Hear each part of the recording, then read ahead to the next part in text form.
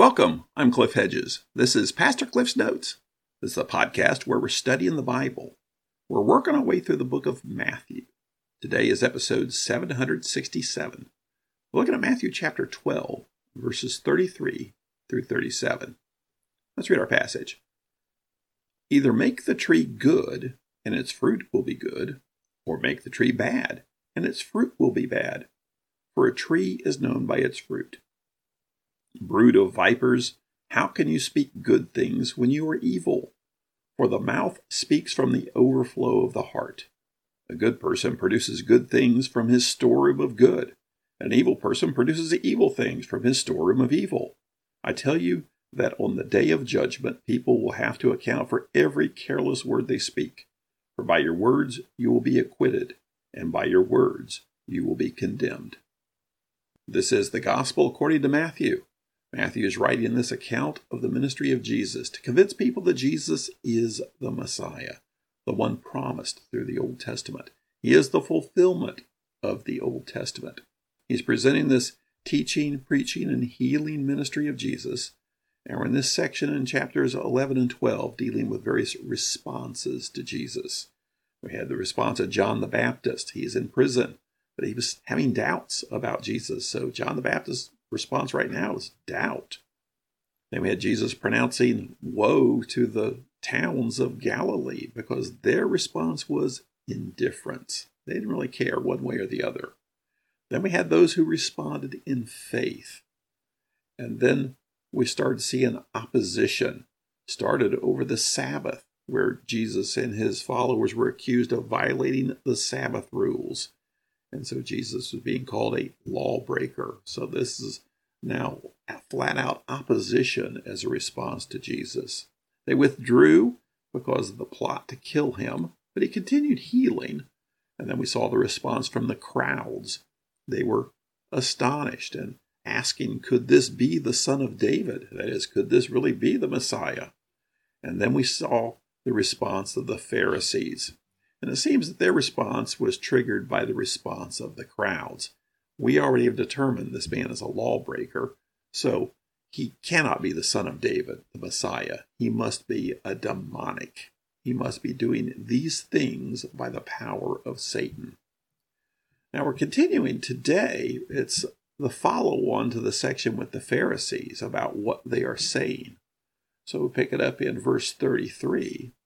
It says, either make the tree good, and its fruit will be good, or make the tree bad, and its fruit will be bad. And you think, okay, how do you make a tree good or bad? Well, some think you could make the Greek say, suppose a tree is good, then its fruit will be good. But everybody seems to think that's very awkward in trying to make that translation. You're really trying to make it fit. That it's best to translate it as make the tree good. Now, he doesn't really say what he's talking about there, so we can't get too much in the details where he's talking about if whatever you do with a tree to make it good or bad by caring for it, pruning it, grafting it, watering it, fertilizing it, whatever you do, the tree will be good or the tree will be bad. His point is the end of that verse, for a tree is known by its fruit. That's the same point he was making back in chapter 7, verses 17 to 20, where he talked about a good tree makes good fruit, a bad tree makes bad fruit. The point is, it's not a lesson in biology, but a point about people. Because he's just using this as a metaphor, a teaching point. Good trees, good fruit. Bad trees, bad fruit. And he goes on to explain that, how it applies to people. But verse 34, he pauses and says, brood of vipers. Now, we've seen this already back in chapter 3, verse 7. John the Baptist called the Pharisees and Sadducees brood of vipers. Jesus again in chapter 23 will call the Pharisees and scribes a brood of vipers. Okay, vipers are poisonous snakes. A brood is a bunch of young hatchlings. So a brood of vipers, think just a nest of poisonous snakes. That's what he's referring to them as. Then he makes the leap.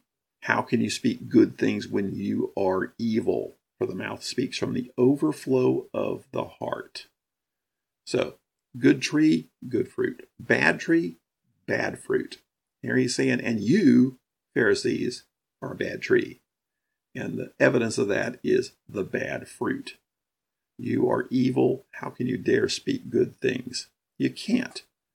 And the mouth speaks from the overflow of the heart, meaning their words.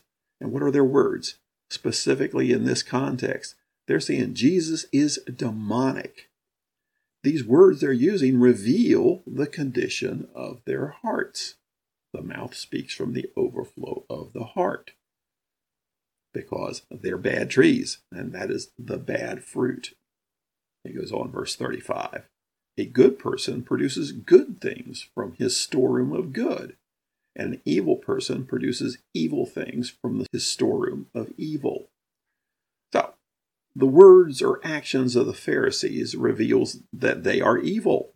They are actually the ones under Satan's control, which is ironic because that's what they're accusing Jesus of. They're saying Jesus is casting out these demons by the power of Satan. Jesus is under Satan's control or in league with Satan. He's using the power of Satan to do these things. And Jesus turned around saying, no, you guys are the ones that are evil. And the evidence is what's coming out of your mouths, because your words are the evidence of the condition of your hearts. Verse 36, I tell you that on the day of judgment, people will have to account for every careless word they speak. Okay, the plain meaning here is we're accountable for the words we speak. Key word there is careless. Some translations say idle. Point being there that even these idle words, these careless words that just slip out, they're not carefully constructed. Quite often we have very carefully constructed phrases. We're trying to be very careful about what we're saying. But words that just spill out really show the condition of our heart. When we say things that we didn't necessarily mean to say, they show what's deep within us. So even these idle words reveal the heart, or maybe even especially these idle words. And that's where if they come back and say, well, we didn't really mean that, we just said that. Well, yeah, you probably did mean that. And in this case, they really did mean that. And then verse 37, for by your words you will be acquitted, and by your words you will be condemned. Now, wait a minute. This almost sounds like at the final judgment here, God's going to look at all the good words we said, all the bad words we said. That determines our eternity. Well, that's not what he's saying. Some think this is a common proverb that Jesus is just using and applying to this situation. They would all recognize this common proverb. This is the way people speak. The words you use are the testimony of the condition of your heart. Not really a theology of the final judgment. He's just using a common proverb. So you're responsible for your words. Your words have consequences. Or he actually might be speaking of the final judgment. But we know in the final judgment, you're actually judged based on your heart. Are you justified by faith because you have accepted the forgiveness of Jesus Christ and entered into a relationship with God? Or are you still dead in your sin? Yes, that's the basis of the final judgment.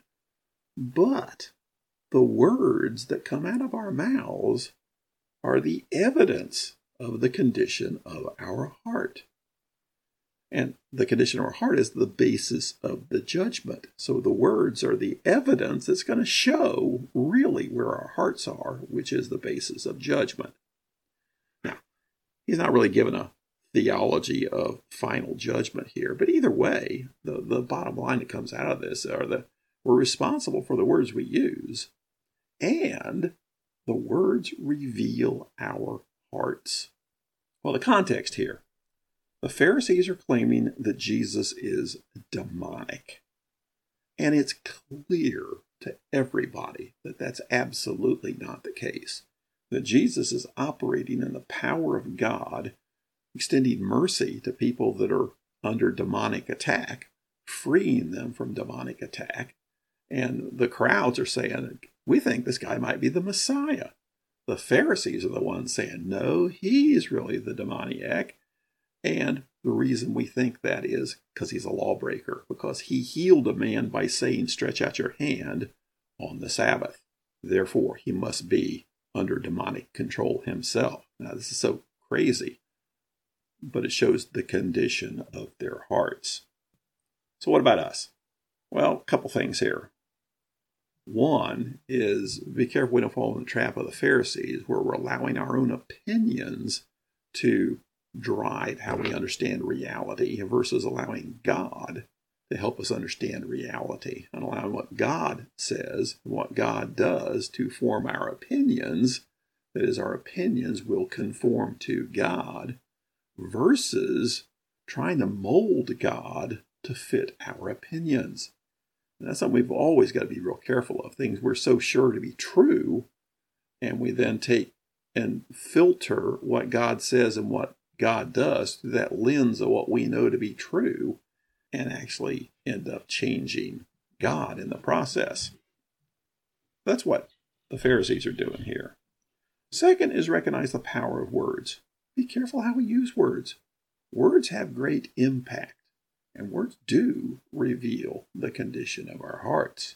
And if we have a problem with words, if we find we're using words improperly, we're either using a lot of coarse words that just shouldn't be used in polite society, or we're, more importantly, putting down people with words, using words as weapons, then that reveals the condition of our heart. And we've got to get back to our hearts and talk to God about this.